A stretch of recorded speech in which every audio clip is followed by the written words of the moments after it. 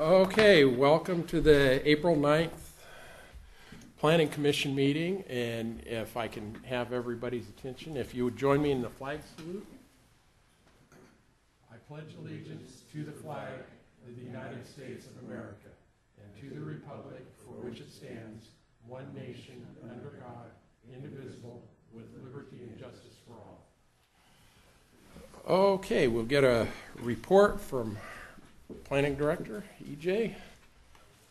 Or roll call. I'm sorry. I'm getting ahead of myself. But I'll get up do that. But that'll give you a chance to get up there, Kathy.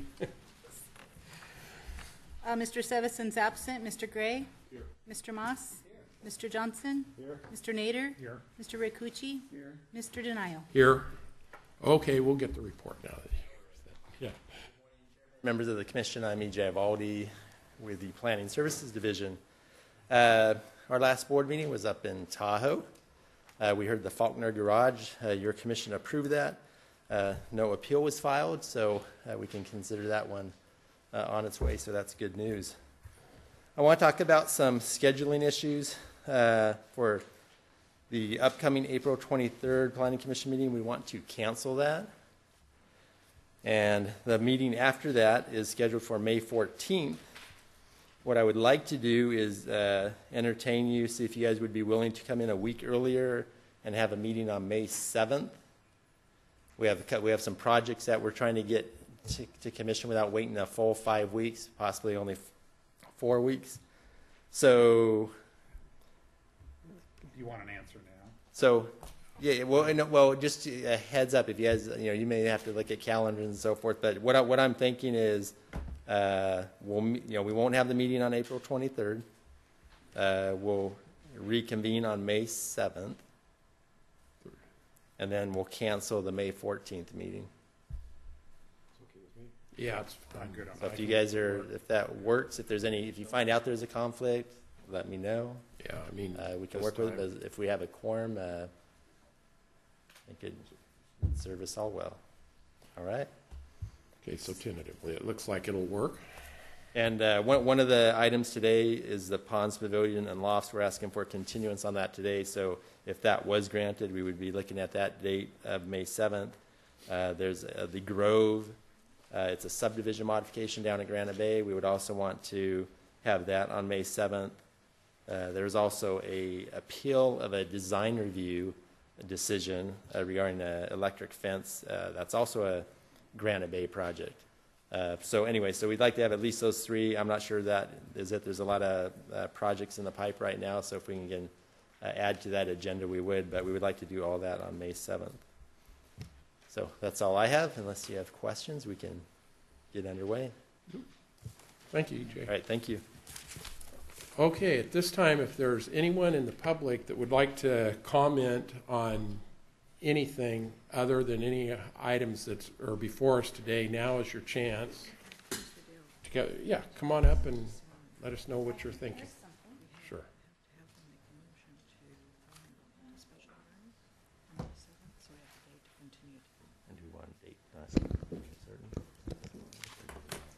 I prepared this, and the Grove was supposed to be on the April 23rd meeting. My name is Arlene Keeler. I live at 8171 Berg Street in Granite Bay. I'm unable to attend the 423 hearing due to work. This is regarding the Grove at Granite Bay and the applicant's request to modify conditions of approval. The applicant is scheduled before you that day, or what? They went before the Granite Bay MAC last week as an action item.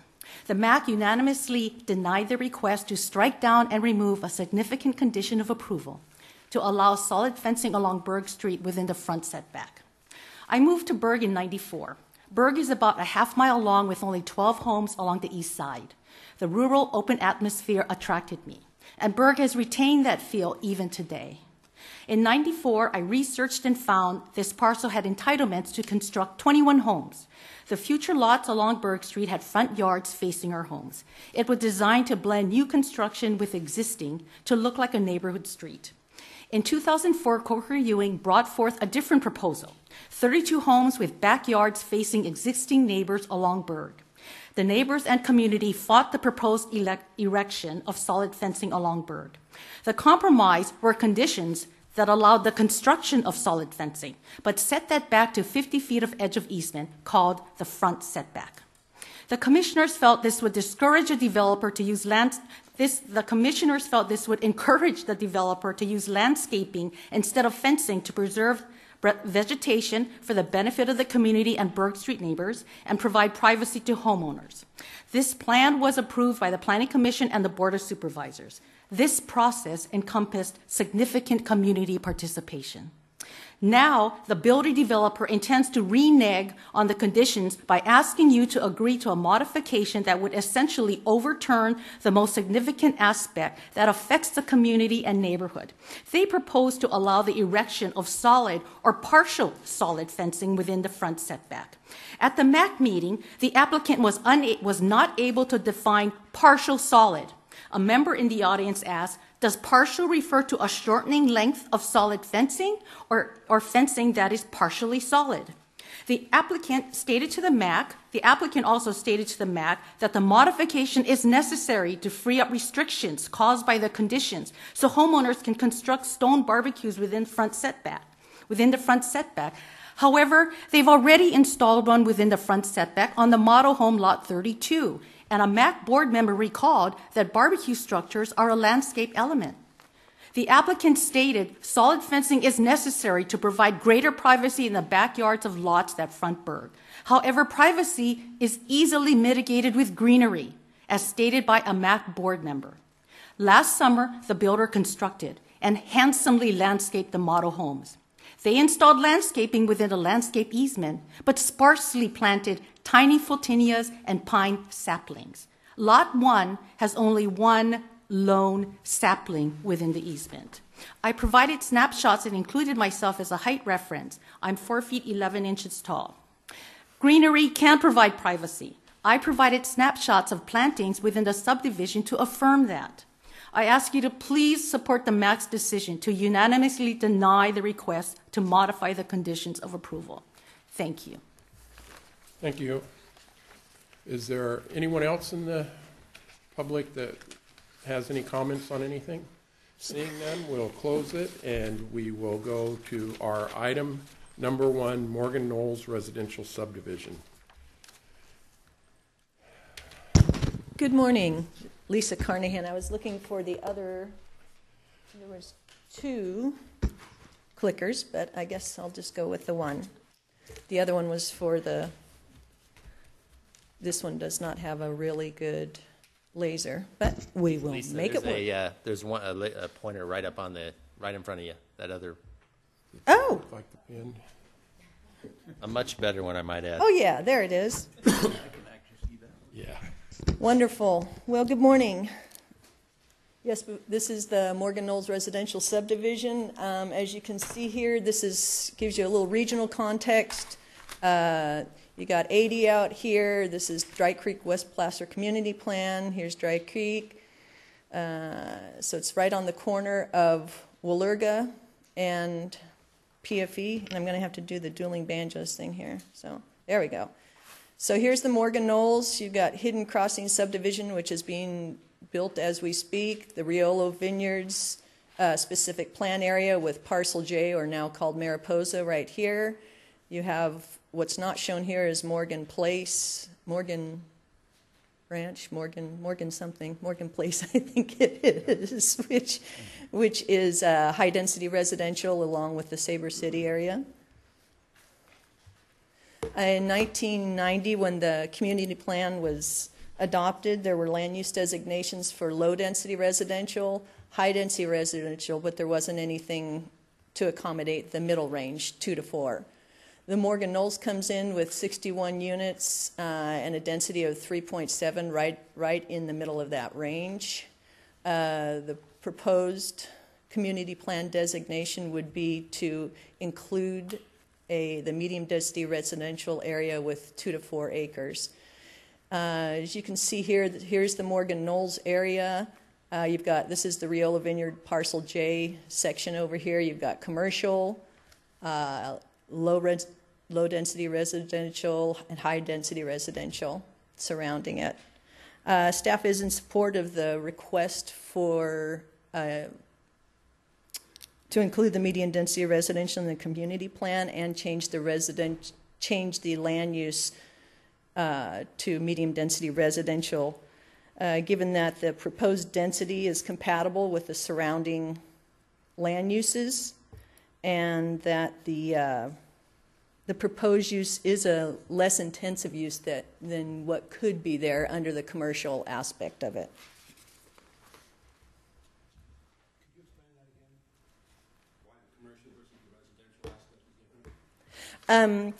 You've got about 8.9 acres of commercial, or in that range here.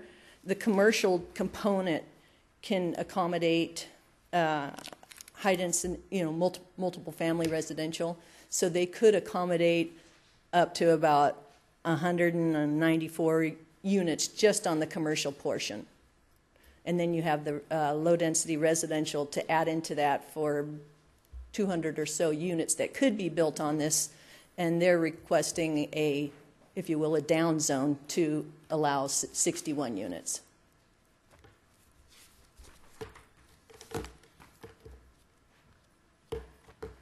So here, along with the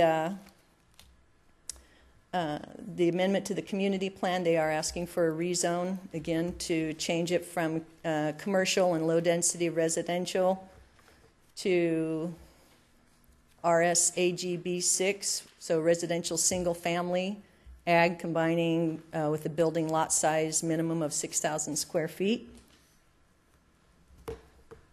This is the plan that was presented to the MAC. As you can see here, this is the main entrance off of Walerga. It is a right-in, right-out only. There are 3 connections to the adjacent Hidden Crossing subdivision on the north and 2 to the east, which allows for ingress and egress out of the Hidden Crossing subdivision here and up in here. So essentially, for traffic and circulation purposes, they will function as one subdivision.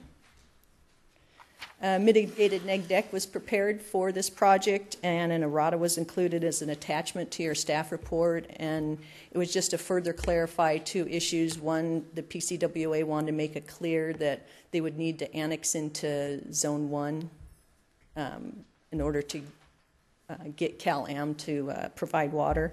And then the other was just to clarify further the park dedication fees but neither one of the things in the errata change any. There's no new mitigation that's increased. There's no new significant impacts at all. This did go to the MAC as an action item last month, and one of the things the MAC asked for was increased setbacks from the roadways. So the applicant went back and they did revise the tentative map, as you see here, to increase this area here by 5 feet. The main issue that was brought up, and the reason it was a 2-2 vote, so there is no recommendation from the MAC for this item. There was the concern of the possibility of creating the medium density residential would create a precedent for future projects, and like it was explained there, and as you know, each project stands on its own merits and is analyzed based upon the site-specific conditions, and so any project that may come in the future would have to be analyzed in that vein.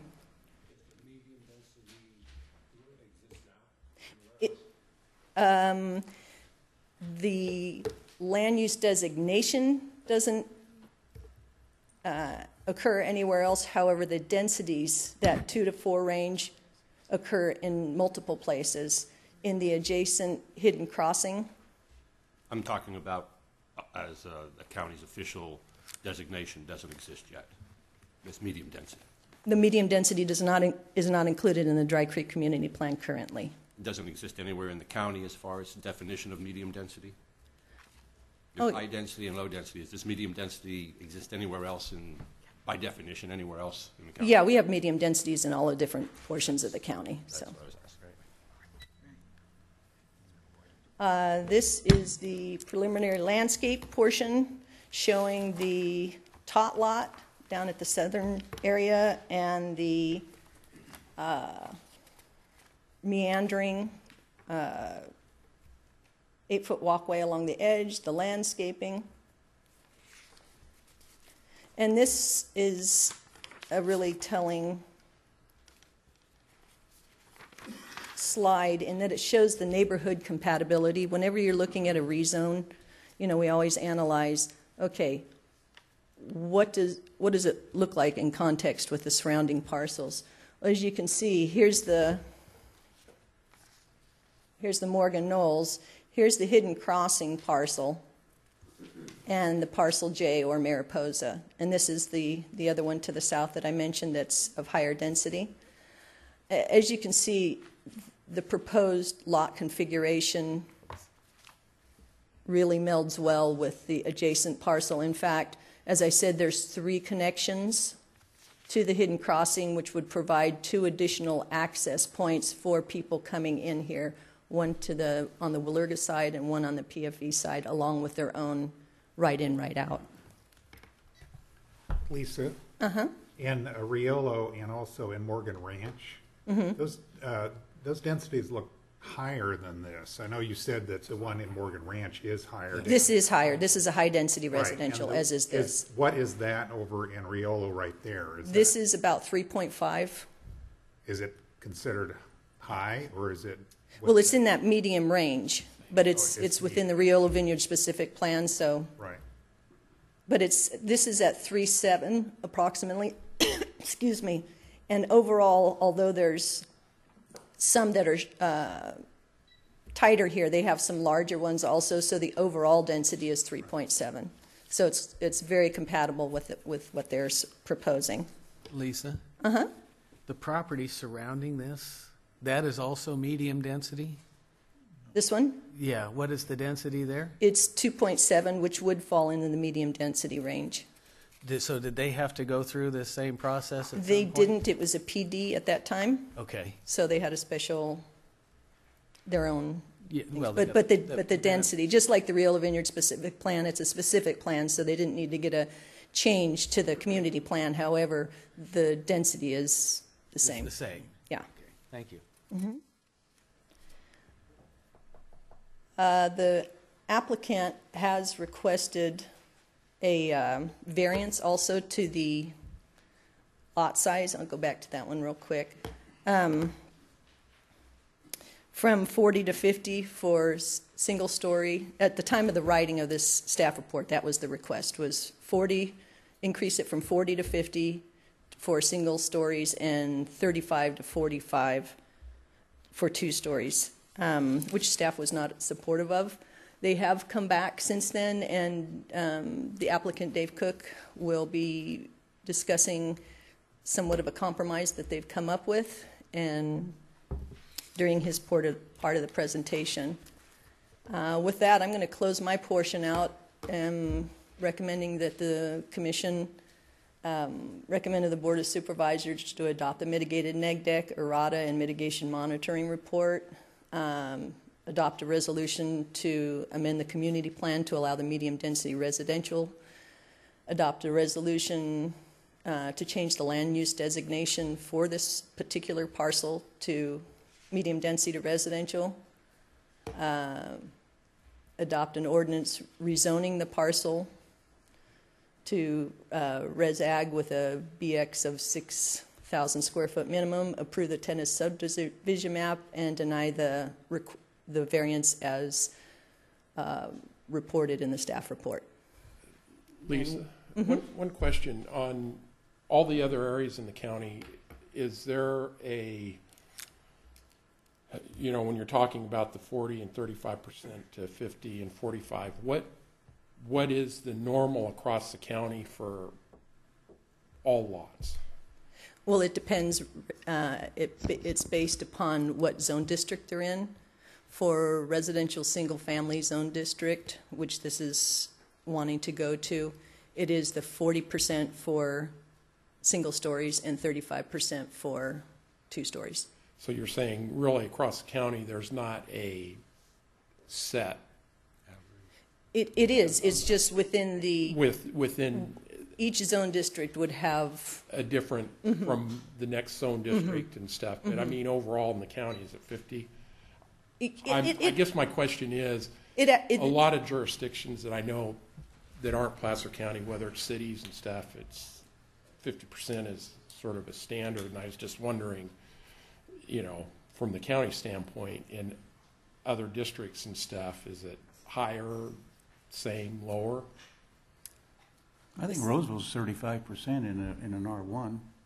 Might be higher in something else. And actually at Tahoe when we were up there, we had to vote on that to go to 50%. So it's not standard. 50% isn't standard, at least not that I know of. no, it's not standard, no. But there have been other instances of, Sure. like you had mentioned, variances, so.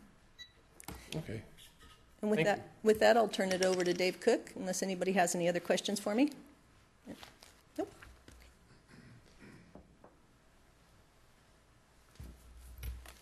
Thank you, Lisa. Dave Cook, RCH Group. Mr. Chairman, members of the commission, thanks for taking the time this morning to go through this. Just to clarify, Commissioner Denio, on your question, I think the 40% is actually pretty standard throughout the county within, as Lisa said, the RS district. But what you've got is, I think, a little different paradigm in terms of the lot sizes that we've seen historically versus where the market is going today. And that's a little bit about my discussion in terms of why, with our modified approach, we see a need for that variance on the coverage for single-story homes. So I want to go back to this slide because I think it really is helpful from a standpoint of taking what was designated in the community plan as a commercial parcel that would have basically mirrored the one that's included in the Rio La Vineyard specific plan, and looking at something that works in today's market and something that is going to be more consistent with the surrounding existing and proposed neighborhoods that are underway now and approved with Morgan Place and Hidden Crossing. The configuration and the location in this corner made it difficult to do commercial because it's right in, right out only, and that starts to really impact your ability to attract tenants because the circulation is key. So we took this approach with slightly smaller lots, but lots that would be compatible with and blend with the adjacent neighborhood so that when this is all developed to the passerby, it shouldn't be all that apparent that these are different neighborhoods. It should feel fairly consistent, even though the product will be slightly different. A couple things that we've worked on, starting on the outside, are the sound walls, because sound attenuation is necessary out here based on the traffic and the noise on Walerga and PFE. The community plan prefers, and it was stated at the MAC, we don't want to see sound walls. We'd rather see the berm. And it's something that personally I've struggled with since the Morgan Creek project, which I was involved in, and numerous others, where we really believe that with the berm and then privacy fencing, you end up with more of a physical anomaly out there because it's going to be a bigger hump. It's not going to look as natural as we think this can look if properly landscaped. So what this shows, we need 10 foot of noise attenuation or 10-foot walls relative to pad height off of Walerga because there's greater traffic volume. We only need 6 feet on PFE. And this gives you a sense of scale on how that's going to look, where a portion of that 10-foot is handled by the berm, the other portion by a sound wall, but that sound wall is meant to disappear over time.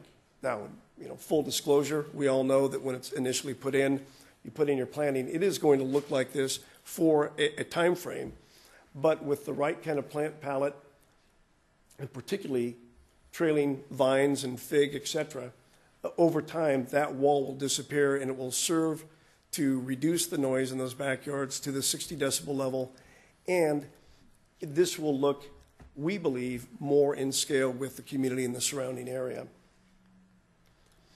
So with that, let's go to the variance and the issue of setbacks and the massing. This exhibit here was based on sort of the typical lot configuration that exists in the center or the core of the neighborhood, which is a 65 by 110 foot lot, 7150. The average lot size in here, even though the B6 zone gives us a minimum of 6,000, our average is actually about 7,800. And there are more than, I want to say 40, I think it's 45, 46% that are 7,500 and below. So the 6,000 is, we had to go to the minimum lot size to establish that. In that zone district, we could do 5-foot side yard setbacks on both sides for a total of 10. We could do a 12.5-foot front setback, but that's not what we're trying to accomplish. Again, we wanted a neighborhood that was going to look and feel more compatible with the existing neighborhood that's underway now. And so we're proposing 7.5-foot side yard setbacks, whether it's a single story or a two-story, for a total of 15 feet. Whereas on a single story, you could go down to 5 feet. We just think that it's going to create more space between the homes, and it's going to feel better as it's experienced both from the perimeter as well as interior streets. This little exhibit is really, maybe the easiest way to graphically illustrate the difference that you might see with 5 and 5 versus 7.5 and 7.5. We attempted to replicate that with the prior slide, and it's just not that perceivable at this scale. So suffice it to say that you can see that these homes stretch out to those minimum or theoretical minimum 5-foot setbacks on the lots, but staying at the 20-foot setback in front and, in fact, in the back. So our proposal, as Lisa indicated, when we went through the staff report, we understood that perhaps our intentions had been either poorly presented or somewhat misinterpreted. There's never been a desire to have larger two-story homes than might otherwise be provided with that 35% coverage. So we're modifying our proposal to request 50% lot coverage only for single-story, but only for 20 of the lots because of that pattern in the center where we're constricted with this 110 by 65. We want to make sure that we can get roughly half the lots with single-story homes, but have the latitude to have a large enough single-family home that works in there. With the normal coverage, well, let's back up. 2,600 to 3,200 square foot habitable space is the objective for the single-story homes, 3,000 to 3,800 for the two-story homes. Under the current coverage standards, you're only going to get, and you can see with this little diagram, once you take out about 530 square feet for a garage, staying with our self-imposed 7.5, 7.5, keeping the 20-foot minimum setback and adapting to the same conditions which Hidden Crossing accepted, where the garage sits back so that from an elevation standpoint, the garage doesn't dominate the streetscape. We can only, filling in these boxes, to get to the 40% coverage, we end up with a net 2,300 square foot single-story home. And in today's market, that just doesn't quite get it. The shifting demographic, the desire for folks to have master down, sometimes a plan with 2 masters. Folks are entertaining more. They've got bigger closets, bigger master suites. We're trying to stay with the market, and the yard is not as important. And I would contend that in this neighborhood, close proximity to our community park, they've got great recreational facilities there. Perhaps with the increase as shown here, even though we could attain the 50% and still keep a 20-foot rear yard setback, although the zoning code allows us to go to 10 on single story, with the lot depths we have, we can get to the 50%, still keep that 20 in the back, the 20 in the front. We're reducing potentially landscaped or irrigated areas, which is important as we go forward. And consequently, with the 50% max coverage, now that footprint, when you add this other 10% here, you can get basically a box of 3575, subtract out the garage. Now we're right around the 3,000 square foot target for that larger single-story home that we're looking for. So that's the modified proposal. And again, where you'll see, if you will see this from a physical reality, is going to be basically in the back, not on the sides, not on a compromise or reduction in the front yard setback. Excuse me, Dave? Yes. So am I to understand then you're no longer looking, or you never were looking for a different coverage for the two-story? We started out asking for it, and I really think it took the staff report interpolating what that could do on some of these lots and the size of home that would result in, and went back with my client and said, what are we really trying to attain here? And it's not to have that large a two-story home. It was really always to accomplish the larger single-story home. So current proposal is for single-story only to 50% on 20 lots? Was that what I understood? Correct. Okay. Somewhat different than where we started. And again, realization that, you know, the interpretation, if that was applied to all lots, because we do have quite a few lots that are greater than 8,000 feet, just about a third of them are larger than 8,000.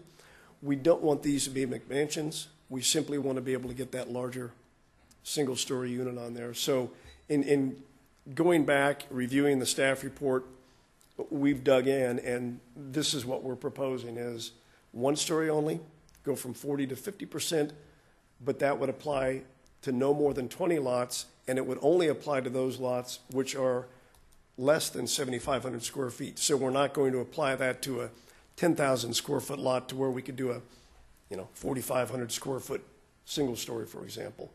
And then this variance, because it would apply to a limited and specific number of lots once assigned, that can be documented and controlled by virtue of notations in the development notebook, so that each lot which has that right or privilege is going to be so noted, and the others are going to indicate the standard coverage there. How many of the lots are just out of the 61 are below 7,500 square feet?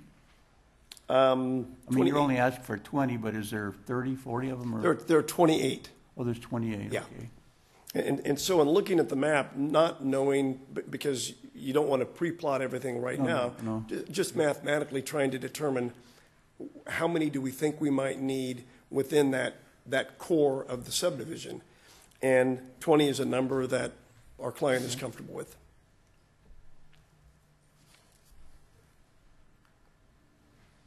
So, again, back to the compatibility, we think that with this, there are findings that need to be made to support a variance. And we think that there are some special circumstances related to this property, and those include the fact that this is essentially a voluntary downzoning. And the county's not asking us to do this. This is the developer, our client, has asked to be able to do a residential project rather than commercial. There are constraints, as I mentioned, with the ingress and egress, but we felt that this was going to be more compatible with the adjacent neighborhoods, but offer another range of residential densities in the area. So compatible, but not exactly like the others, and not the high density that this commercial zoning does in fact allow. As Lisa indicated, it would be nearly 200 units on this same property. The project's been designed to create a cohesive and sort of a clean transition from the adjacent properties, as I mentioned, so that it all appears to be part of the same development, and to connect to the roads that were already stubbed from the Hidden Knolls project. What you've got here is, with those existing connection points and the shape of this, you have limited options in terms of how you approach the land planning. If you've got to tie into these streets, and you start to do the math from your setbacks along the perimeter roads, you're limited in terms of how many lots are you going to be able to get, what are those sizes, and given that we're trying to attain a 65-foot wide lot, not the 50 that would be allowed in the B6 zone district, but 65, mathematically, all of a sudden you find yourself to where you can't get the number of lots that you would otherwise like. We started out hoping that we might be able to get somewhere closer to 75 or 80. And it wasn't attainable with the objective of the lot size we were trying to get. So in order to get lots where we could do some single story, where they would really address today's market demands, we ended up having to go slightly larger. And with this shape, we have more frontage overall in terms of improvement cost than does Hidden Knolls. We're about 1,640 lineal feet of frontage improvements, whereas they're 1,000. And we go through and do this math on a per lot basis. Every one of these lots in here has a burden of maybe 13 lineal feet. If you were to amortize it, I don't want to put it in dollars, but that's each lot's share of those frontage improvements. Morgan Knolls has more than double that. It's 27 lineal feet of improvement obligation for those frontage improvements. Furthermore, there's a drainage swale that runs across here that requires wetland permitting, that requires additional grading, that requires additional drainage improvements, upsizing of a drain line across Valerga. All those costs, which are difficult to amortize against a smaller number of lots, had we gone with large enough lots to avoid having to do the variance. I think the other thing to point out is this design and this neighborhood really address one of the key community plan goals, which is protect and enhance the character of the Dry Creek West Placer Community Plan in a way that's compatible with the physical and natural constraints and features present in the community. What's present is an existing neighborhood. What's coming is what's been approved here. So we're trying to stay within that context. Additionally, in the general plan, the county shall encourage, this is 1B3, the planning and design of new residential subdivisions to emulate the best characteristics, e.g. form, scale, and general character of existing nearby neighborhoods. And General Plan Policy 1B7 states that the county shall require residential subdivisions to be designed to provide well-connected internal and external street and pedestrian systems. So again, we're bound by the physical reality, but also to an extent the general plan in terms of how we approach the design of this. So in addition to these design elements, we've increased the setback off of PFE based on the feedback from the MAC. We had the depth on those lots, so we were able to pull it back another 5 feet. We're offering to provide side yard setbacks of 7.5 feet rather than the minimum of 5, which is standard in the county. And the rear yard setbacks, which are 10-foot minimum for single story, we will be able to provide 20 foot on those. Again, we're willing to limit the applicability of that variance to single story homes only and only 20 lots. And finally, the design of this really follows the smart growth principles that SACOG expounds. And as we move further through this drought, I think that's going to become all the more important. So with that, happy to answer any questions, but would thank you for your support on items 1 through 5, and hopefully the commission can make the findings to support the modified variance that we've proposed. Dave, is the landscaping in front of the sound wall, is that critical to the function of the sound wall, or is that just intended to hide it? The latter. It will soften the noise, but it's the wall or the berm, it's the physical structure that really does the sound attenuation. But it's a matter of trying to make it look, in time, once the planting matures, just trying to make it look more natural than either a stark wall or a berm, which is not a land, a 10-foot berm is not a landform that we see out in this part of the area. And I understand that. I guess I just am hesitant to keep continuing to require more landscaping and more landscaping and more landscaping when we don't have water to keep it going. I'd rather see a nicer, prettier wall built and less greenery. Right. That's just going to go ugly anyway if we can't water it. Yeah, I don't disagree, but it's that balancing act between what the community plan objectives and goals are and what we've heard, and so we're trying to strike that balance. we've got a little bit of turf, and we perhaps need to look at that high water demand element of the landscape plan as we move forward to go with something that doesn't demand as much water. The rest of that stuff is more drip irrigation. But to your point, there is a risk. And I mean, I'm not saying just to your project specifically. No, I hear you. Every one we look at has landscaping, and it requires water. And I just think it's time to look at something different. When you go ahead with the landscaping, does the county have criteria now that we are kind of in a drought situation, as far as the type of plants or recommended, or they can't use other kind? I mean, what's the process there? Yeah, we have, the county has landscape design guidelines, and we include, a section on, drought tolerant landscaping. And we'll probably see more and more of that as the days go by. Okay, thank you. Okay, any other questions? Yeah, I'm thinking about the variance, and I think I got it. But basically, in this case, you voluntarily downzoned to a pattern of development, the medium density development.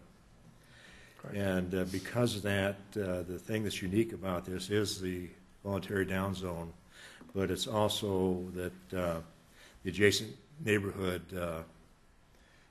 you're trying to blend in with the adjacent neighborhood. Correct. With the additional coverage of up to 20 lots, single-story lots. Correct. And so that would be up to 50%. Is that basically the statement of the uniqueness or the special circumstance? I believe that in addition to those, there may be more of a reference to the physical constraints of the site, which is why I point out the swale and drainage improvements. I point out the extraordinary frontage obligation to this vis-a-vis an adjacent project. It just happens to be the configuration. I think those things all contribute to the kinds of findings that the commission would have to make in order to adopt that variance. Okay. Does that answer your question? Yeah, thank you. Okay. Wait, Jeff, did you have another? Oh, I just was looking and thinking that the additional 5-foot setback that you conceded to obviously shrinks the lot size on anything that's a frontage and necessitates the need to have a little more lot coverage, or is that? Actually, on those perimeter lots, we don't have as much of an issue with coverage as we do on sort of this interior block. Interior lots? Right here. Yeah, we've got a little more depth. These, just because of the math at a certain street width, and when you start doing the math and dividing this out, you can either put that additional depth throughout, but it made some other things uneven in terms of where this egress needed to be. So these lots along here were actually deeper than most of the others. So it doesn't really have that much of an impact on there. Dave, one of the big things, at least, that I'm getting out of this, because all the adjacent property around it, those other lots that are being developed right now, they have the 7.5-foot setbacks, right? They have conditions which are the standard 5-foot single story, 7.5, I think a combined 15. We were looking at if you drove through the neighborhood and you looked at the houses, you'd see 15 feet. Or more in some cases. Or more right. Between them. Right. To where if you built this out basically to the minimums. Right. Then if you drove through that neighborhood, then you'd be looking at a bunch of houses that are sort of squeezed in together like the one picture you showed us. Right. And then as soon as you got out into the other neighborhood, then all of a sudden you're seeing these houses. So it would look skewed if you were driving in there. Right. And you're just trying to keep everything so it looks sort of the same as you drive through. Correct. Yeah, and unless somebody was really studying that, it's not going to be perceptible based on the approach that we're taking. Now, again, at 5 foot and 5 is more theoretical. That's what we could do under the B6 zoning. I just use that for frame of reference. But what we're trying to do is be consistent with the other, and those setbacks, side yard setbacks for the hidden crossing, when we were looking at the models, those are larger lots. So in some cases, those are even greater than the 7.5. So it would look more skewed if you. Right. But to your point, it's not just because we'll never see this again from this angle, right? We'll only see it as we drive by or walk through a neighborhood. We don't believe that it's going to be perceptible based on the massing, even with the variance on the single-story homes. And of course, they'll be interspersed throughout so that you don't have all single-story or all two-story. There is a condition that you're probably aware of that 1 out of every 3 along the frontage must be a single-story so that we don't have that two-story massing all the way around the perimeter. So does that answer your question? Mm-hmm. Thank you. I just did just a real quick calculation here on a 60 by 100-foot lot. Mm-hmm. I'm going to keep it simple with the 5-foot setbacks on each and 20 front and back, and then increasing it to 7.5, you end up losing 300 square feet. Right. You have a 2,700 square foot rectangle instead of 3,000 feet. So it partly makes up for I think you had on the single story, it added 300 or 400 square feet? It was actually roughly variance? 10% of that lot because they're actually 65 feet wide. Yeah, I know. I was just doing this just to make it simple. Right. But it does. Will eliminate 300 to 400 square feet of buildable area by going to the 7.5 versus the 5, right. Approximately 400 square feet or so. So it's made up by the variance on those singles approximately. It's not quite equal match because they're all a little bit different size. Right. Just thought I'd throw that out. Yep. The engineer and me coming out. Yeah. I do have one question, and I asked Mr. Cook this before, because we are getting out of commercial on that property. Where are these people going to shop? Because in Roseville, our plan used to be to put neighborhood commercial, what we call neighborhood commercial, in different areas, so people wouldn't have to drive forever to get to it. So maybe he might want to just quickly answer that question. Well, part of that's going to depend on work commute patterns, where folks are going to or coming from each day. But, south on Walega, there's existing retail within Hillsdale area. North up to Baseline, there is retail up there. You may have to go over to Foothill today, but ultimately at Baseline and Fitiment, which is the extension of Walega, there's going to be additional retail there. This is zoned retail in the specific plan, retail commercial, but I don't think the timing of that is going to get ahead of some of these other locations that I'm talking about. And then, of course, there's going to be some further to the west and north up into Placer Vineyards. So, it's not going to be close by, but those patterns have changed so much over the last 20 years since this plan was adopted because we don't have those corner drugstores as much. There's a certain rooftop and population and traffic count they all need. And then going back to my earlier point, even if you had the rooftops here at this site, because it's just a little bit too small, those points of ingress and egress are too close to the intersection to provide for anything other than right in or right out. So even though we might think it would make sense to have the corner drugstore, the dry cleaner, or what have you there, most of the retailers are going to shy away from that because it is going to make it difficult for folks to provide the business to. Okay, thank you. Okay. Thank you, Dave. Thank you. Okay, is there anyone from the public that would like to comment on this project?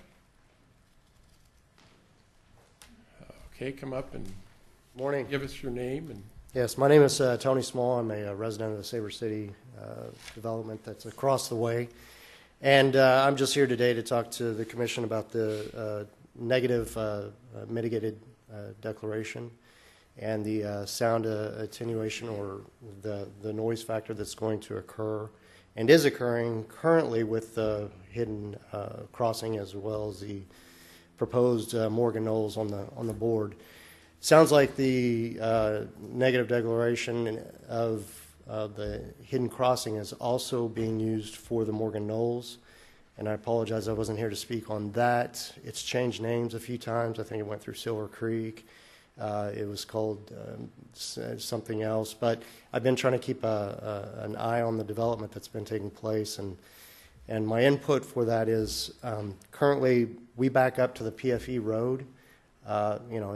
It was purchased with that field open, and it was sure it was going to be developed, which was no problem. But our concern has been an increase of the noise, and reading what the neg deck says also, or mitigated neg deck, it says that there's also going to be an increase of what's allowable through Placer County, and then some.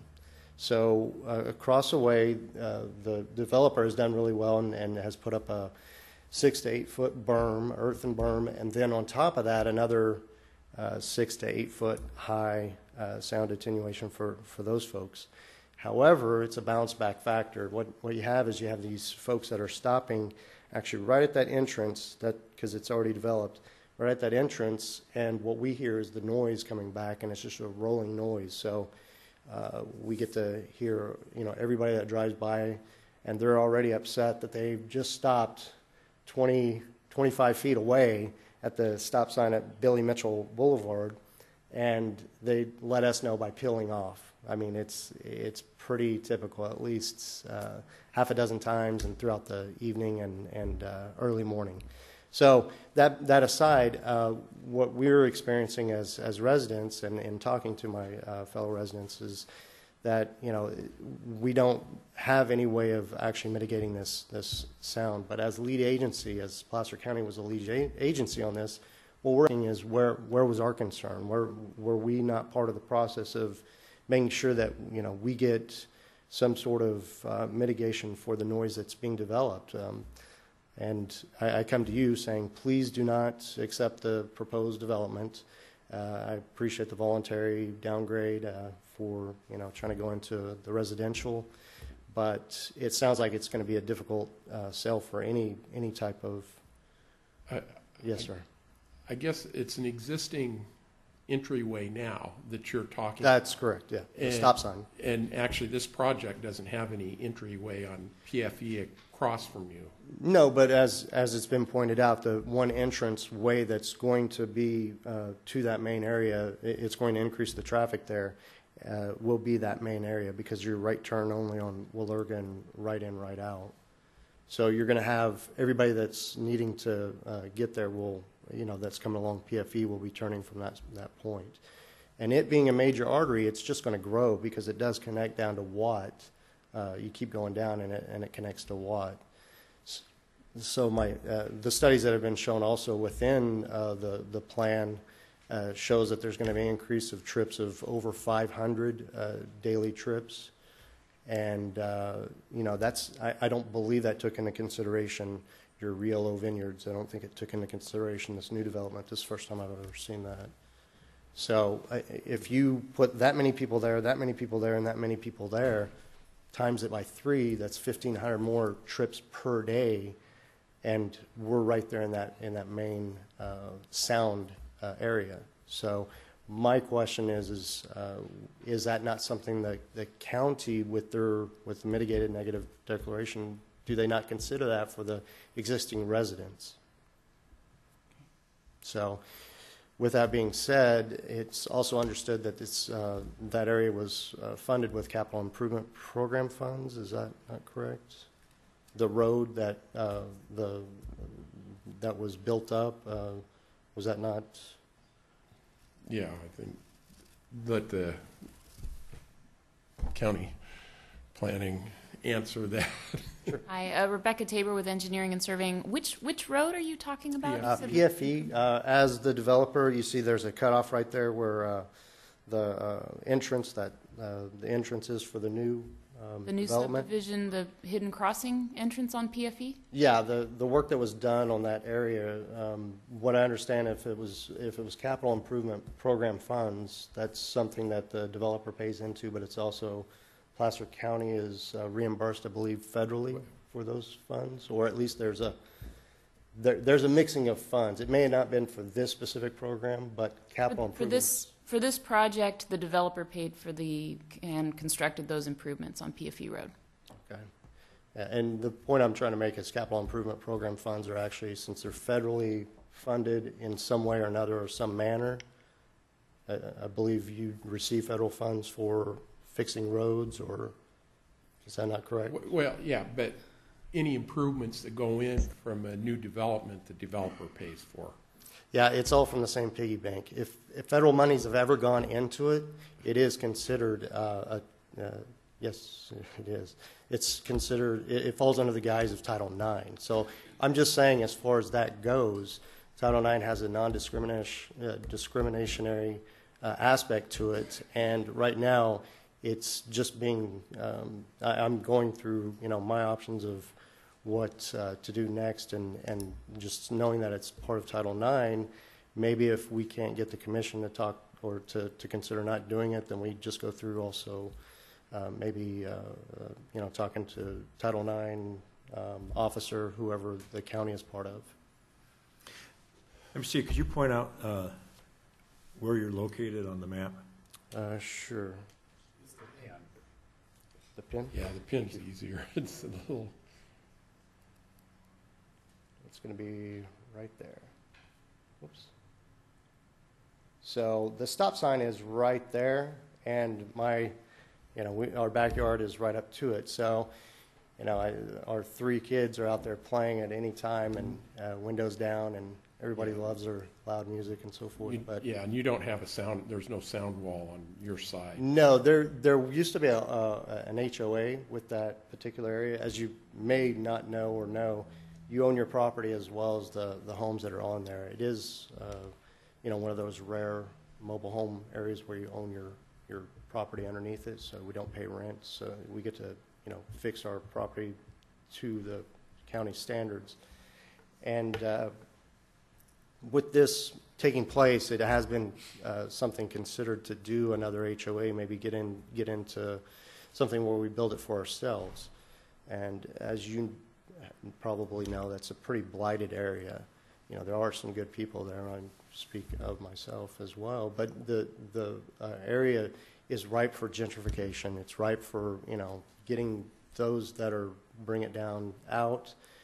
And the sound wall, I think, is something that we as a community need to work on and will.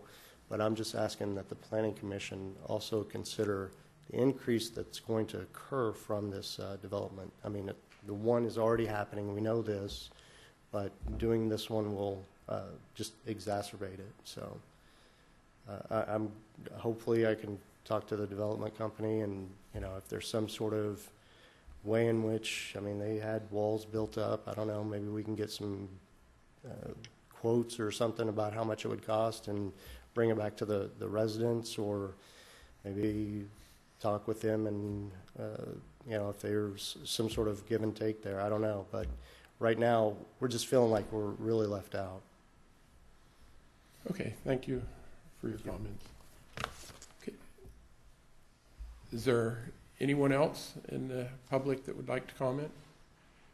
Okay, seeing no one, I'll close it and bring it back to the commission for discussion or action. Well, I guess I can, we have the rezone and the variance, if we approve it, would be supervisor items, right? Right. But at least for now, the other items are Planning Commission items? Mm-hmm. So we take it separately? I think so. Mr. Chair, Right. maybe we can, maybe we can clarify what the commission will be doing in this instance is recommendations on all actions to the board. It's a little change in procedure from what you have done in the past. Completely legal. It's a little bit easier to manage on bringing it forward to the board. So these are all recommendations this time. I didn't hear that real clearly, but it would be all to the Board of Supervisors. Mm-hmm. Oh, so yes. the whole. Yes, That including the map and the variance will all be recommendations. That includes the negative deck and everything then? Yeah. I'm sorry? That includes the negative deck and everything? Yes, yes. Okay, Straight well, recommendation. I'll try to make What I might suggest we do in this case, we've been doing this at the board also, is to have you take each particular request and make a motion and take a vote on that. It helps us to keep the record straight. I suspect we may have to have a little more discussion before you deliberate on the variance, or maybe any one of these, but that's what I'd suggest do, is let's take them one at a time and go through. Okay. So I would make a motion that we adopt the mitigated negative declaration errata and mitigation monitoring and reporting program for the Morgan Knolls residential subdivision project. Second. Have a motion second. And that would be based on the findings in the staff report, I think. Based on the findings? Mhm. Okay. I still second it. Okay, Kathy, roll call. Mr. Gray? Yes. Mr. Moss? Yes. Mr. Johnson? Yes. Mr. Nader? Yes. Mr. Riccucci? Yes. Mr. Denio? Yes. Okay. Okay, Number 2. number 2, I make the motion that we forward to the Board of Supervisors our recommendation that we adopt a resolution approving an amendment to the Dry Creek West Placer Community Plan to create a new land use designation of medium-density residential, 2 for 4 dwelling units per acre, Subject to the fine. subject to the findings. I second it. Okay, roll call. Mr. Gray? Yes. Mr. Moss? Yes. Mr. Johnson? Yes. Mr. Nader? Yes. Mr. Riccucci? Yes. Mr. Denio? Yes. Okay, item 3. Okay, I make a motion that we forward to the Board of Supervisors an adopted resolution to adopt a resolution approving an amendment to the Dry Creek West Placer Community Plan to change the land use designation on assessor's parcel number 02322101500 from commercial to low-density residential and low-density residential to medium-density residential, subject to the findings. Do we have a second? I've got a second. Roll call. Mr. Gray? Yes. Mr. Moss? Yes. Mr. Johnson? Yes. Mr. Nader? Yes. Mr. Riccucci? Yes. Mr. Denio? Yes. Okay, number 4, I make a motion that we forward to the Board of Supervisors the proposal to adopt an ordinance to rezone assessor's parcel number 023-221-015-000 from CPD-DC Commercial Plan Development Combined Designation Scenic Corridor and RSAGV 20 PD equal to residential single family combining agriculture, combining minimum lot size of 20 square feet, combining planned residential development with a maximum of 2 residents per acre to RSAGB X 6000 residential single family combining agriculture, combining building site minimum of 6,000 square feet as per the findings. Second. Okay, roll call. Mr. Gray? No. Mr. Moss? Yes. Mr. Johnson? Yes. Mr. Nader? Yes. Mr. Riccucci? Yes. Mr. Denio? Yes. Motion carries. Now, before you take the motion on the variance from where the Oh, we're other, going to do the tentative map next. pardon me, Okay, before we go. so I make a motion that we forward to the Board of Supervisors a recommendation for approval of the tentative subdivision map, subject to the finding. Second. Roll call. Mr. Gray? No. Mr. Moss? Yes. Mr. Johnson? Yes? Mr. Nader? Yes. and to clarify, pardon me, I'm really on a bad roll today.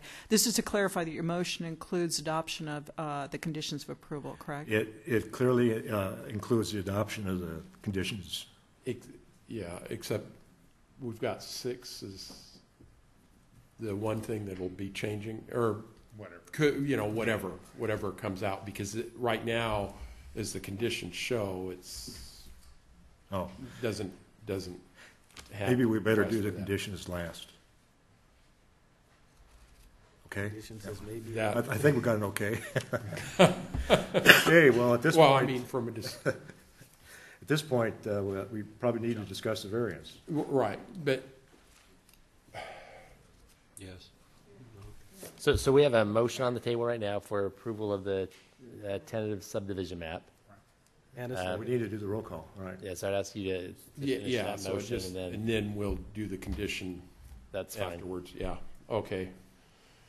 We got a motion second on approving the tentative subdivision map. Roll call? Mr. Gray? No. Mr. Moss? Yes. Mr. Johnson? Yes. Mr. Nader? Yes. Mr. Rikuchi? Yes. Mr. Denayo? Yes. Okay, now 6. And that's So I guess increase. discussion on 6, Yeah. do we need to amend the findings if we are going to have a motion or entertain a motion that would approve the variance? She's taking it. Yes. And do you have some wordage for us? Well, you need to, if the majority of the commission wishes to recommend approval of the variance in some fashion, I'm guessing based on applicant's current proposal, then the commission needs to articulate the findings to support the variance based on the evidence, testimony that's been presented in the record. So I can walk through each one of those findings for you, and if you could articulate on the record what findings might support that, that would then shore up the record. Because as you noticed in the staff report, staff found, based on the original proposal, that there were no findings that could support the grant of a variance. And as this commission has seen before, a variance, the findings are strictly construed based on state law. The first one being special circumstances related to topography, and I should say including but not limited to topography, location, surroundings, and other circumstances that would render the strict application of the lot coverage a deprivation of privileges otherwise enjoyed by other subdivisions in this vicinity with the identical zoning. So your first finding, if you are going to bring a motion to grant a variance or recommendation to grant a variance, is to identify what special circumstances you have now identified based on this hearing that would support that. So the keeping consistent, you're talking surroundings and neighborhood, so keeping lot plan and design consistent with the neighborhood would be an adequate finding? It would. Could be an adequate finding, I guess? I believe the applicant also mentioned that this is infill.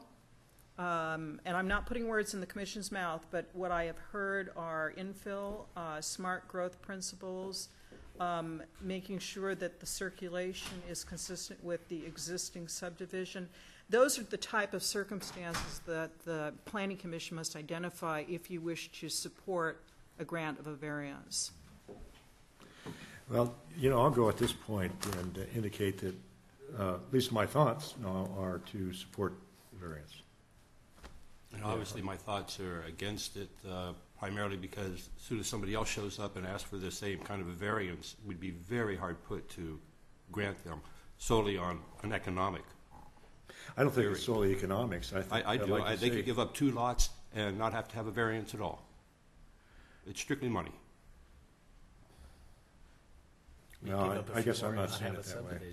Yeah, I don't, yeah. Motion?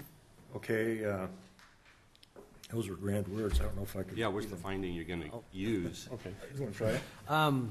I would make a motion that the Planning Commission recommend to the Board of Supervisors to approve the variance to increase the maximum lot coverage from currently adopted 40% for one-story homes to 50% on 20 lots within the subdivision.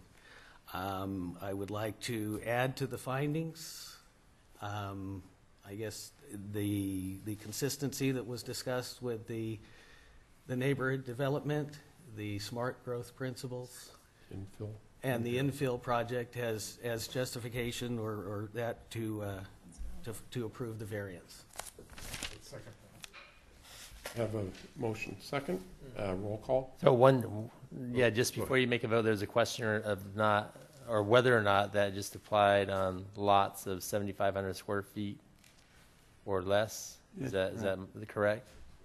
I would have no problem amending my motion to reflect that. And instead of saying on 20 lots, no more than 20 lots? Maximum. Up to 20 Up lots. to 20 lots, Maximum. no more than 7,500 square feet. Yeah, Exactly. I still second. okay, roll call? Mr. Gray? No. Mr. Moss? Yes. Mr. Johnson? Yes. Mr. Nader? Yes. Mr. Rikuchi? Yes?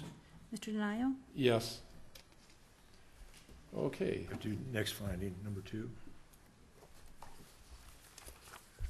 okay, net, Conditions. physical conditions. I think, Oh, do we have to deal with the conditions?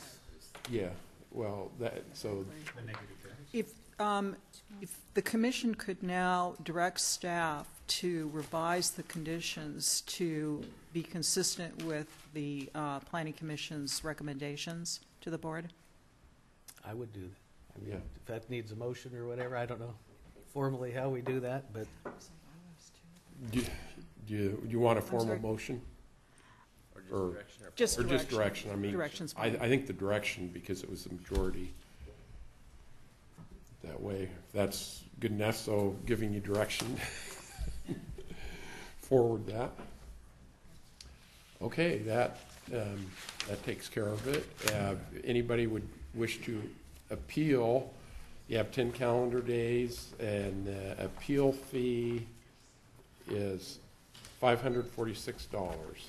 is there anything to appeal since this was just a recommendation to the board? Or I guess, Can we ask county council on that question? yeah. Yes, so since it's going to the board, It's- there are no their appeal rights, appeals this is a would go to the recommendation. board.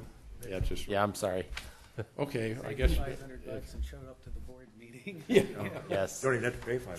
yeah, Mr. Chairman, I'd like to say just a follow-up, now that we've made all the motions. Something was brought up about the existing residents along, and this could apply to almost any arterial or any kind of road that is going to see increased traffic. And I know there's funding from time to time. I mean, the Caltrans goes out and puts sound walls up because they've increased the lane of traffic and the adjacent residents need a sound wall. And I'd like to just ask staff, if I can, and maybe I can just ask it individually, but to see if there are any kind of mitigation funds available through various sources for sound walls or sound mitigation for the Sabre City or any others along these arterials that I think we need to address those as development occurs along these roads that aren't affronted right to the development itself.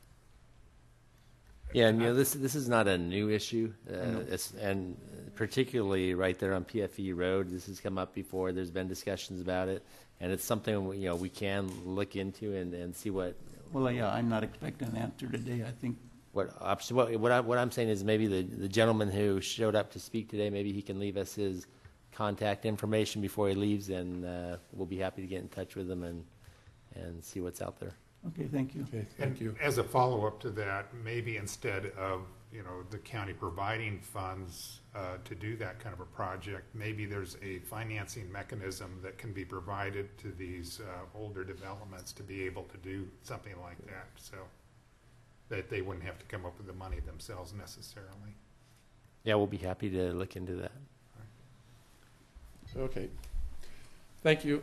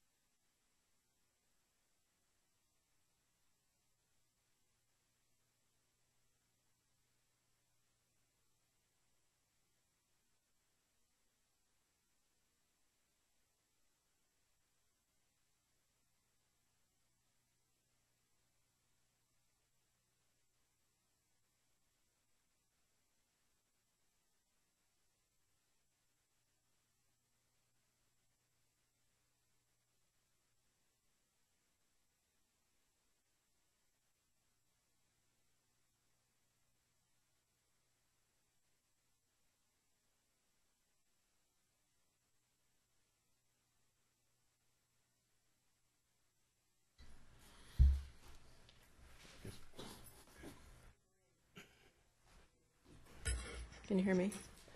Good morning, Mr. Chairman, Commissioners. Sherry Conway, Senior Planner, Placer County Planning Services Division. We're here today to have your consideration for the Orchard at Penryn project. For some of you, most of you, this may ring a bell. This project is located in the community of Penryn on the west side of Penryn Road, approximately a half a mile north of Interstate 80. This is Interstate 80. This is Penryn Road.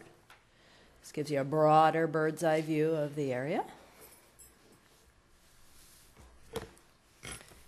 Project site is presently undeveloped with no existing structures. The site has approximately 495 feet of frontage along Penryn Road.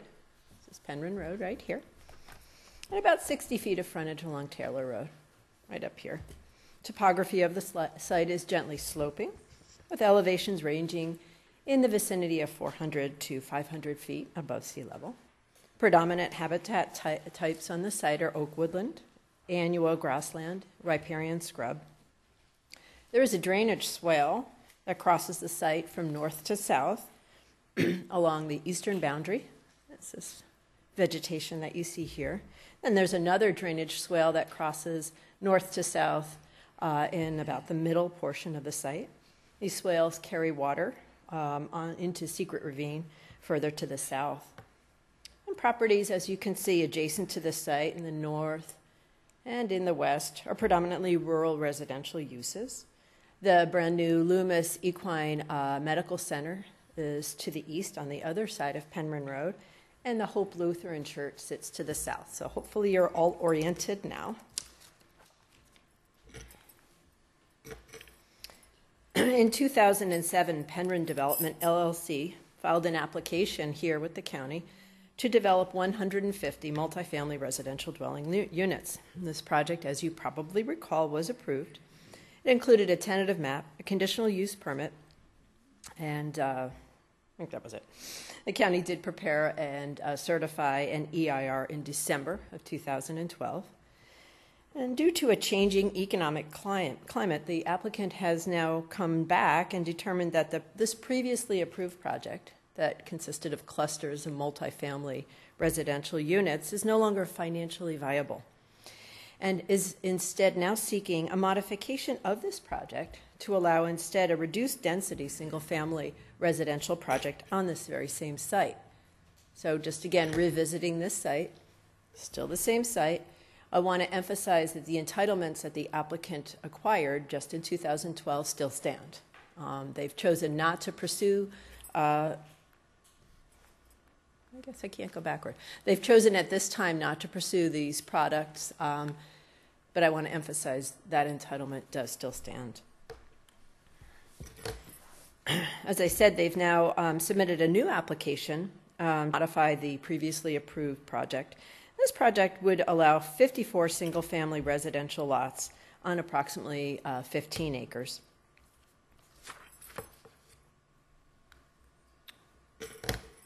The currently proposed project would have lot sizes ranging from about 4,000 to 12,000 square feet.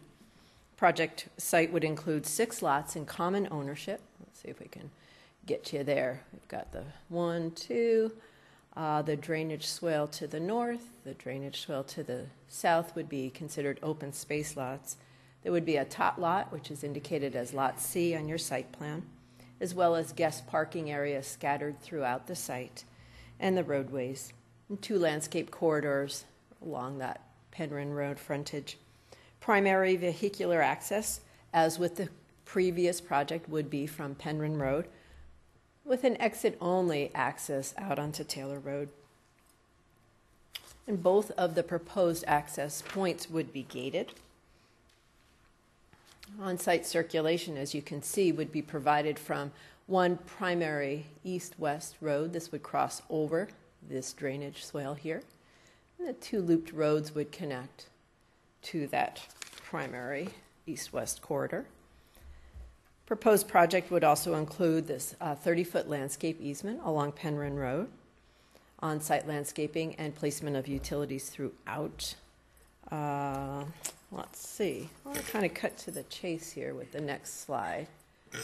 So as I stated, they do have an approved project on record, and I wanted to quickly review what the comparison between the two projects are. Obviously, much reduced density from 150 units down to 54. Corresponding local population reduction from 420 to 152 persons. The new project proposes single family as opposed to multifamily homes. Reduced visual impacts because of the smaller scale and mass of these new products. Decreased water demand, we were just talking about the drought, from 60 acre feet to 29 or so acre feet of water annually. Reduction in the ambient noise. With the prior project, if you recall, there was a proposed community center, community pool. So with the elimination of those facilities and outdoor activities conducted primarily in the yards of the residences, there's less ambient noise expected. Fewer daily vehicle trips, down from 989 to 516. Overall, less solid waste generation, no surprise there. And then a reduced overall volume of soil cuts and fills. Kind of to get your bearings if you haven't been out there for a while. The site remains, as I said, undeveloped. This is kind of looking north along Penryn Road. And I'm happy to go back to any of these slides as you request. This is a site looking south from Taylor Road. I'll kind of dive into a couple of the issues that are articulated in my staff report. And then, of course, we can go into more detail with any questions that you might have. The project is looking for an overall rezone. Currently, the project site, just to back up a little bit, is designated as a Penryn Parkway in the Horseshoe Bar Penryn Community Plan. Almost 10 acres of the site is zoned residential multifamily, combining density limitation of 10 dwelling limits per acre, the combining planned residential development of 10 dwelling units per acre. The remaining 5.2 acres is zoned C1 UPDC, which of course is neighborhood commercial, combining use permit required, combining design, scenic corridor. Project applicant is proposing to rezone both of the existing parcels to RSB4, and that stands for residential single family, combining minimum building site size of 4,000 square feet. That proposed rezone is consistent with the community plan designation of Penryn Parkway. So they're not looking for a general plan amendment, simply a rezone. Moving forward with some of the other entitlements that they have requested is a variance to parking. And I'm going to loop back to the site plan in a moment to better give you a visual. But essentially, each of the lots would provide 2 driveway spaces in addition to the 2 spaces provided in the garages. In addition, 28 additional spaces would be located throughout the project site for guest parking. On-street parking is permitted on the main road, but not permitted on those 2 smaller looped roads. And then overall, per section 1754-060B5 of our zoning ordinance, the project should otherwise require a total of 158 spaces. The applicant is requesting a variance to the parking standard of 136. Let me go back quickly so you can. I know it shouldn't matter. 1 more, 2 more. There we go. So the looped road, the east-west road is wide enough to accommodate 1 side parking on the south side. The 2 looped roads are actually proposed to be designed at 28 feet, which is too narrow to allow on-street parking. And so the applicant is proposing several pockets of guest parking, about 7 spaces each. So there's 1 here, 1 here, 1 here near the tot lot, and then 1 here by the exit to Taylor Road. In addition, as I said, each lot would accommodate 2 spaces in their driveway, additional 2 in their garage, parking along the south side of the east-west road. So where the deficiency lies is the fact that on-street parking would not be permitted along these looped roads, therefore the basis for the request of the parking variance. Let's see if we can get back to where we were.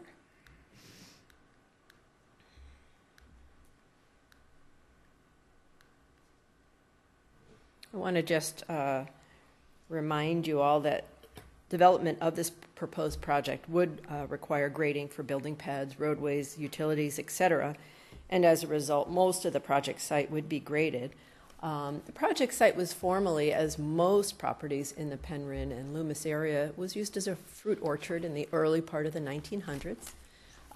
Throughout that century, common use of pesticides resulted in kind of widespread contamination of soils in the area, and particularly on this site. Site remediation is therefore proposed as part of this project. The applicant has and had prepared for the prior project a removal action work plan. It's been approved by the California Department of Toxic Substances Control. What we call the RAW describes the evacuation and off-haul of the affected soil that would be completed to reduce that soil-related contaminants to levels that do not pose any further threat to human health, as well as to reduce the potential for ongoing adverse ecological effects. Visual resources was an issue that was addressed during the discussion of the previously approved project. So I wanted to revisit that and discuss with this new project, a 30-foot landscape easement along Penryn Road will help reduce that visual impact as you drive up and down Penryn Road. With these single-family residences, there will be a maximum height of 30 feet, so that will further serve to reduce visual impacts. And the overall reduction in the scale and mass will help contain sort of that, with the loss of the trees, with the loss of the vegetation that's on site, overall reduction in mass should help minimize. As I said, they're proposing a fairly robust landscape easement along Penryn Road here, 30 feet. Landscaping throughout the project. Along the northern corridor, particularly where there are residences, additional landscape efforts will be made to mitigate visual impacts from those rural houses to the north. Let's see. Also want to point out is an increased setback requirement for all of the properties that flank the north and the south property lines. They'll have to be pulled back to 20 feet off of those lines to give a little bit of buffer between the neighboring properties to the north and south of the site. Noise was also an issue that was brought up during the approval process of the first project. So with this project, they're proposing to have some noise attenuation, either in the form of a berm or possibly a sound wall, to further mitigate noise for the backyards of these 4 properties.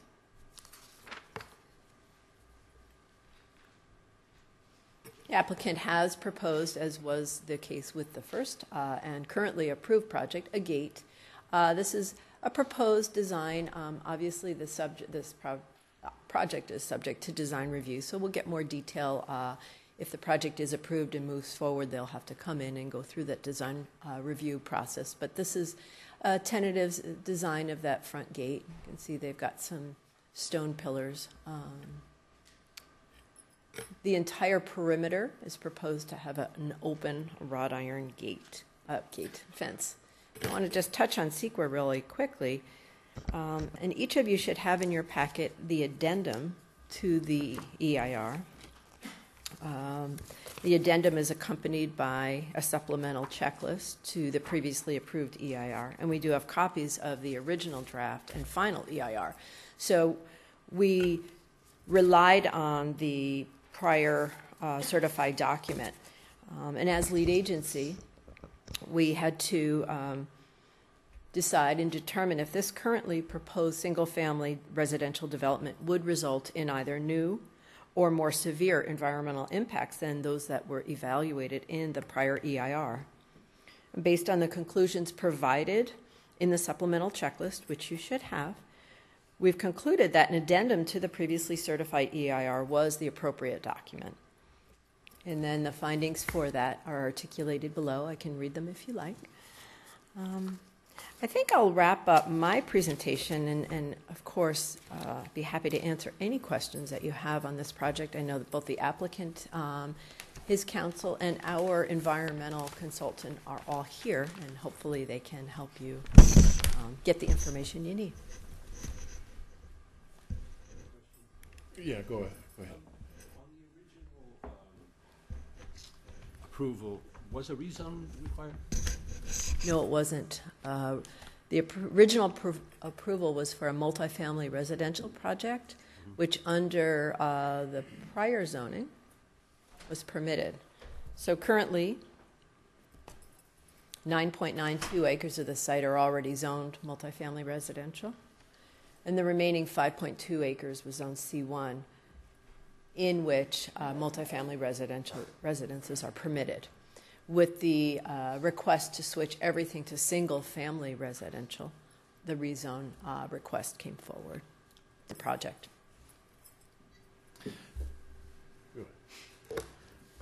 Yeah, I was looking through the documents, and there's a lot of figures about the oak woodland that disappears and wetlands that disappear and those types of things. And there's a swale in the middle that is going to be, it looks like it's about 2 acres will be remaining. And so I guess what I was a little bit unclear about is what's intended in that swale as far as they can remove the oaks, or what are they going to do in that particular area as far as the... So the open space area in the center Yeah. of the site would be preserved, including the trees. As it is? As it is. Okay. There will be grading plans that come forward, and I'm sure Catherine can articulate a little bit better. The swale to the east of the site, though, would be piped. So the removal action plan to remediate the soils would remove soil from everything to the east of this swale and everything to the west of this swale, including all of those oaks. Yeah. That's what I was reading. Let me see, there was reference to, after it's all done, there's going to be 0.07 acres of wetland and 0.08 acres of riparian habitat. I'm presuming that's all in the center swale? That's correct. And that'll be, that's that common area. It's bifurcated by the access road, but otherwise will remain intact. So this, and it'll be fenced with that wrought iron open fencing here, commonly owned by the HOA. Okay. And then one more question. It appeared that the central swale actually, even though it's an intermittent stream, but it sounds like it's running most of the time during the year. And then there's also a picture of a small swale that branches off to the west of the central swale. It also has water in it. And I was wondering, that'll be filled in, but how do they address the water that's normally running down that swale, I guess, most of the year also, or if it is? I might defer to Phil on that one.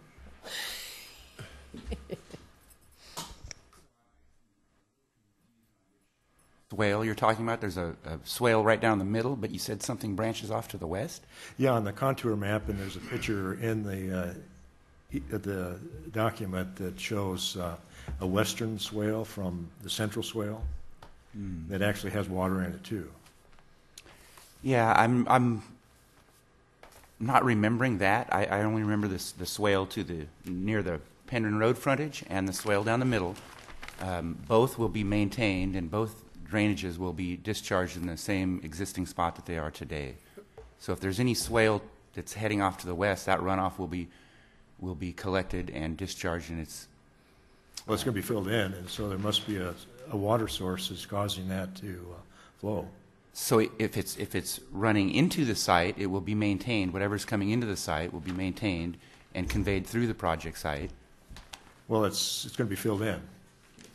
Yeah, you might want to look at the map. Yeah, I'll take a look and see if I can find what you're talking about. And it clearly shows in the aerial photograph too. Commissioner, we have actually the applicant who could articulate. Okay, I have one question, because from the original project, wasn't everything was going to be covered, right? Covered with the as high far as- density, everything was This is the original project, and Right. as with the proposed project, a complete site remediation would have been required. right. And so actually, there would have been more dirt moved on the original plan than on this existing. So from a mitigation standpoint, the original plan actually had higher mitigation requirements than what we're looking at today. Correct. Okay. With regard to soils or something? Soils and wetlands. Right. The applicant did have an updated biological report done, and that is actually contained in your packet as well, attached to the addendum. So they did, in the newer delineation, come up with some different numbers of wetlands. Not terribly different, but slightly different. The original project began back in 2007, so they did have it recommissioned this past year, and they did come up with some different findings. Did you want to? He was going to clarify for you. If I can jump in, Chairman. Okay. Let me put that back. If I can jump in, I was obviously the original planner on this project when it came through the first time, so I have a little intimate knowledge of it.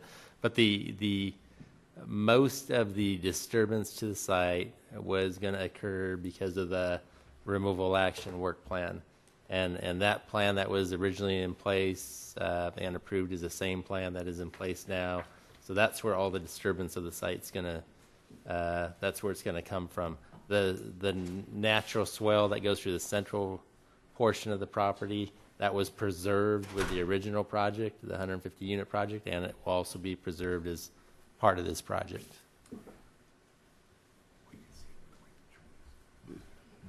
Does that answer your question, Rich, or is it?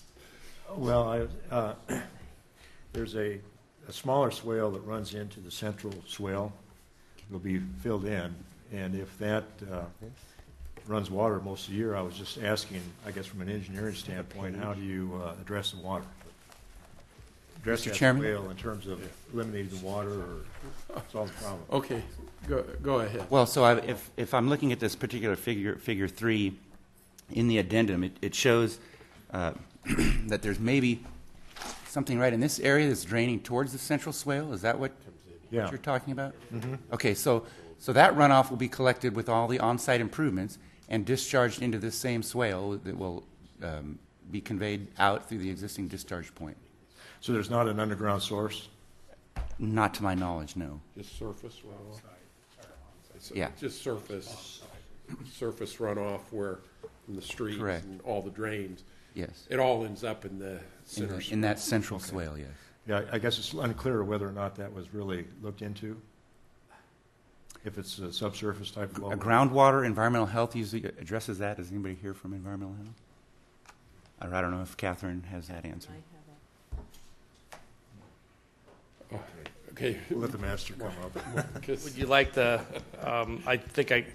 that was all analyzed, it's not groundwater, it's, again, that little finger you're talking about, it just dead ends. It doesn't go anywhere, it dead ends. That's gonna be part of the fill that's been analyzed. It's been analyzed in our core process. It was analyzed in EIR, and that's not changing from what the current project is.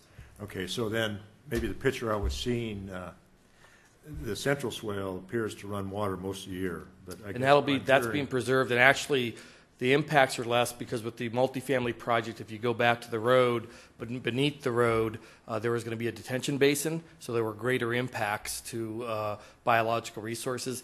That swale with the single-family projects being removed, the area is being kept natural south of the roadway, so you actually have fewer impacts in that central swale because of the removal of the detention basin.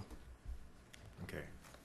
I think I got it. Well, almost got answered. But the finger is just basically it's an intermittent, and it basically is not filled all the time or even most of the year. It's just a finger that dead ends. It doesn't go anywhere, and that's being removed as part of the removal action work plan. It doesn't run water.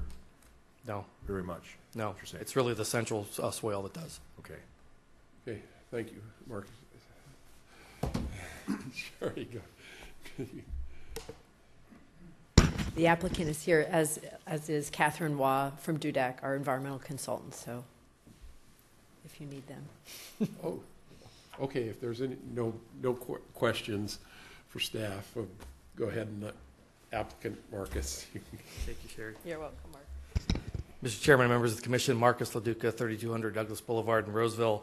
On behalf of the owner and applicant, I'm pleased to be before you today with a recommendation from both your staff and the Horseshoe Bar Penryn MAC for approval of a project that proposes nearly 2/3 reduction in density from the project that this Commission recommended approval of nearly 3 years ago.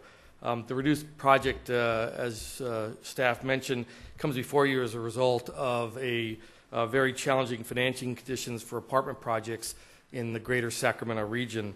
That earlier process for the approved apartment project took nearly 7 years to complete by the time we went to the Board of Supervisors in 2012. Since that time, we now have faced, over the last nearly 2.5 years, a financing marketplace that has really seen no market rate apartment projects built in Northern California outside of the Bay Area, and a few very small projects that are heavily subsidized in downtown Sacramento. Add into that the fact that for a market rate apartment or any apartment project in this region, you have to pay Bay Area wages to get any workers to actually build them.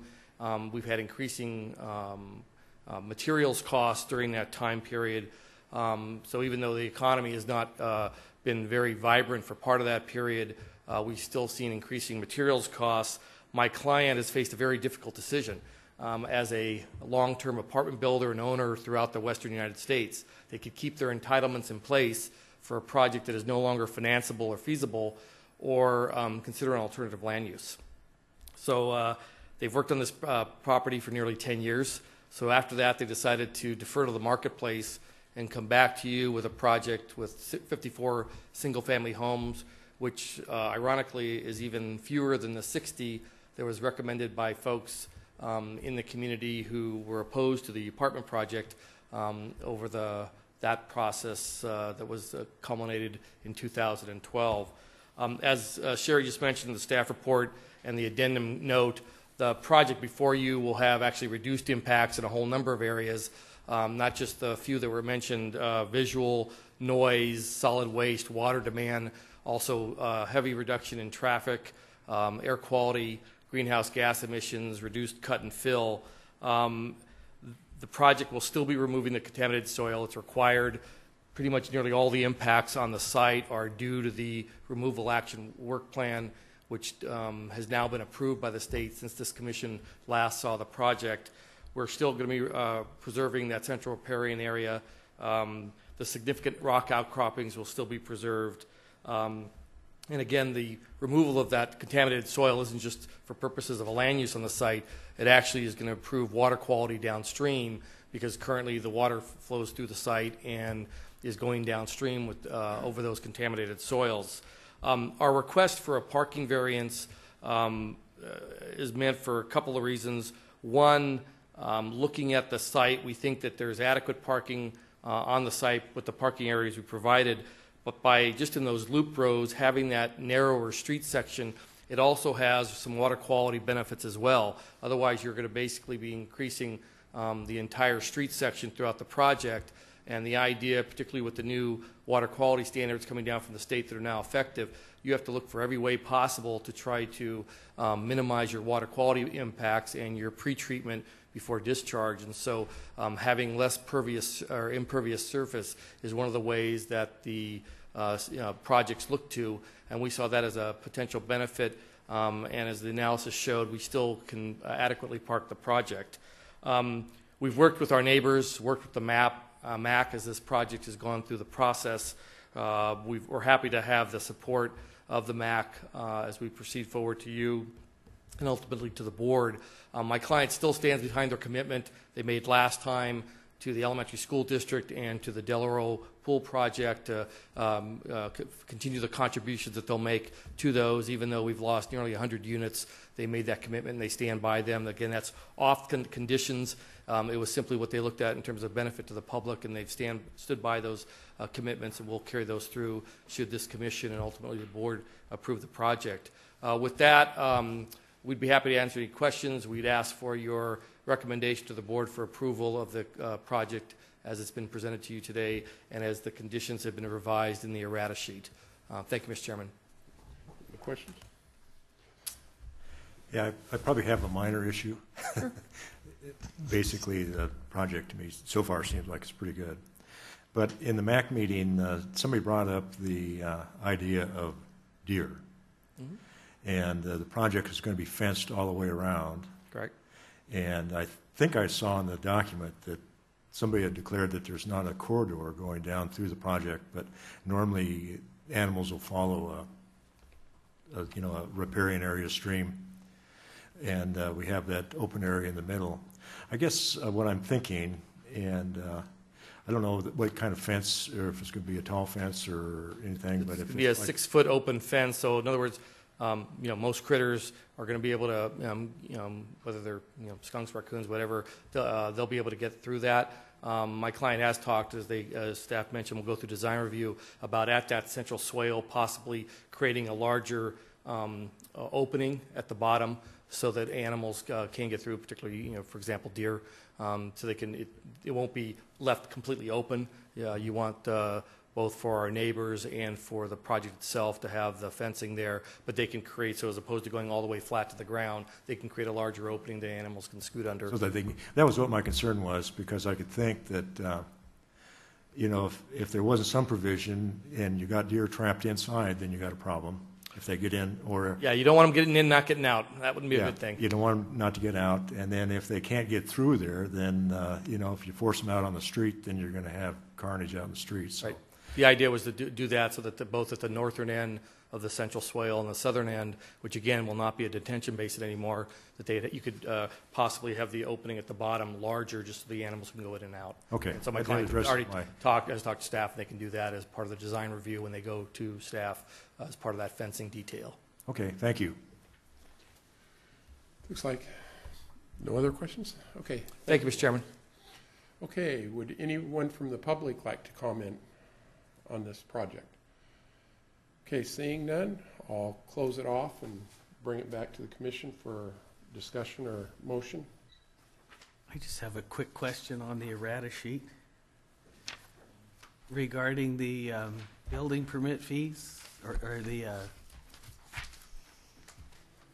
the park and recreation facilities fee, I guess it is. That's correct. If no final map is recorded, can they actually get a building permit to build? No.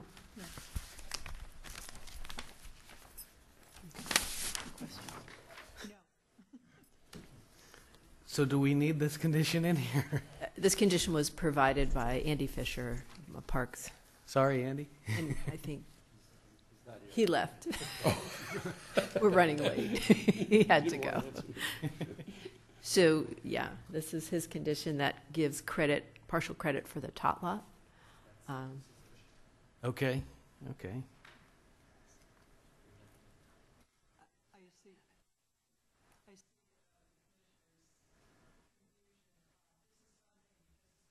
Recommendation to the board. It can be, if necessary, clarified within the condition when it goes to the board. Well, I'd certainly- Noting your I certainly would want the developer to get credit for building the tot lot and that, but to condition it on something that is a condition that already exists, redundant is not a good thing,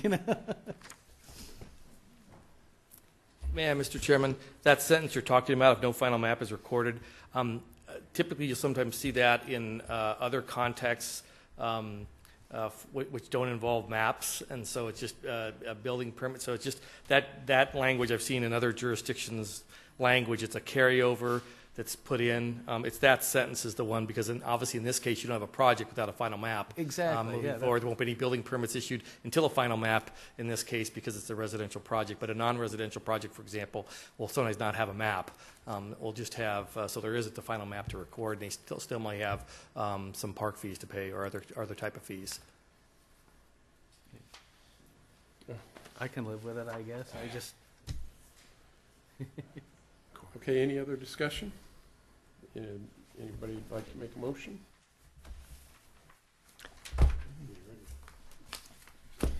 Mr. Chairman, I guess, or you want to do this? Mr. Chairman, I would make a motion that the Planning Commission recommend to to the Board of Supervisors that they adopt the addendum to the previously certified orchard at Penryn Final Environmental Impact Report and amend the mitigation monitoring and reporting program. That we adopt an ordinance to rezone the 15.1 acre site from RM-DL10 PD10 to, let's see here. It's on the board if you want to. Well, glasses work better close. A residential multifamily combining density limitation of 10 units per acre, combining planned residential development of 10 units per acre, and C1 UPDC, neighborhood commercial combining use permit, combined design scenic corridor, 2, RSB4, residential single family combined building site of 4,000 square feet. Recommend that we approve the vesting tentative map and approve a variance to section 17.54.06B5 of the zoning ordinance to allow for a reduction in the required parking standards from 158 to 136 spaces. Based on the findings. Based on the findings. And the conditions of approval. And the errata sheet. And you can do the variance later? Oh, you did. I already did that. Yeah, got that. Okay, do we have a second? Second. Have a motion second. Roll call? Mr. Gray? Yes. Mr. Moss? Yes. Mr. Johnson? Yes. Mr. Nader? Yes. Mr. Riccucci? Yes. Mr. Denayo? Yes. Motion carries, so Thank you. thank you. Thank you all. Now we'll go ahead to item number 3. And that's. I'll go ahead and take that item. We have to formally. We do. But I'll make this simple. So the next item before you is the Ponds Pavilion and Lofts project. We're asking that you continue this to the May 7th meeting. So I'm going to ask you to do 2 things there. First is to look at May 7th as a special planning commission date and take a motion on approving that special planning commission date. And then the second action would be to act on the continuance for the Ponds Pavilion project. Okay, do we have a motion for a special hearing date? Okay. So moved. Okay, second? Second. Okay, got a motion second. Roll call? Yes. Yes. Yes. Yes. Yes, okay, that carries. And now for Thank you. second part of that. Oh, that we continue the Pond Pavilion and Lofts proposal to May 7th? And if I can add to that, to a time to be determined. To a time to be determined. Thank you. Motion second. Roll call? Yes. Yes. Yes? Yes. Yes. Yes. Okay. I was just going to ask a question, if I could, on the item that came before us under the public comment. Is that something we're going to hear on the 7th? Yes. Yeah. Okay. That's I our just wanted to confirm that's our that. plan. Okay. Okay, thank you. And we will see you the 7th.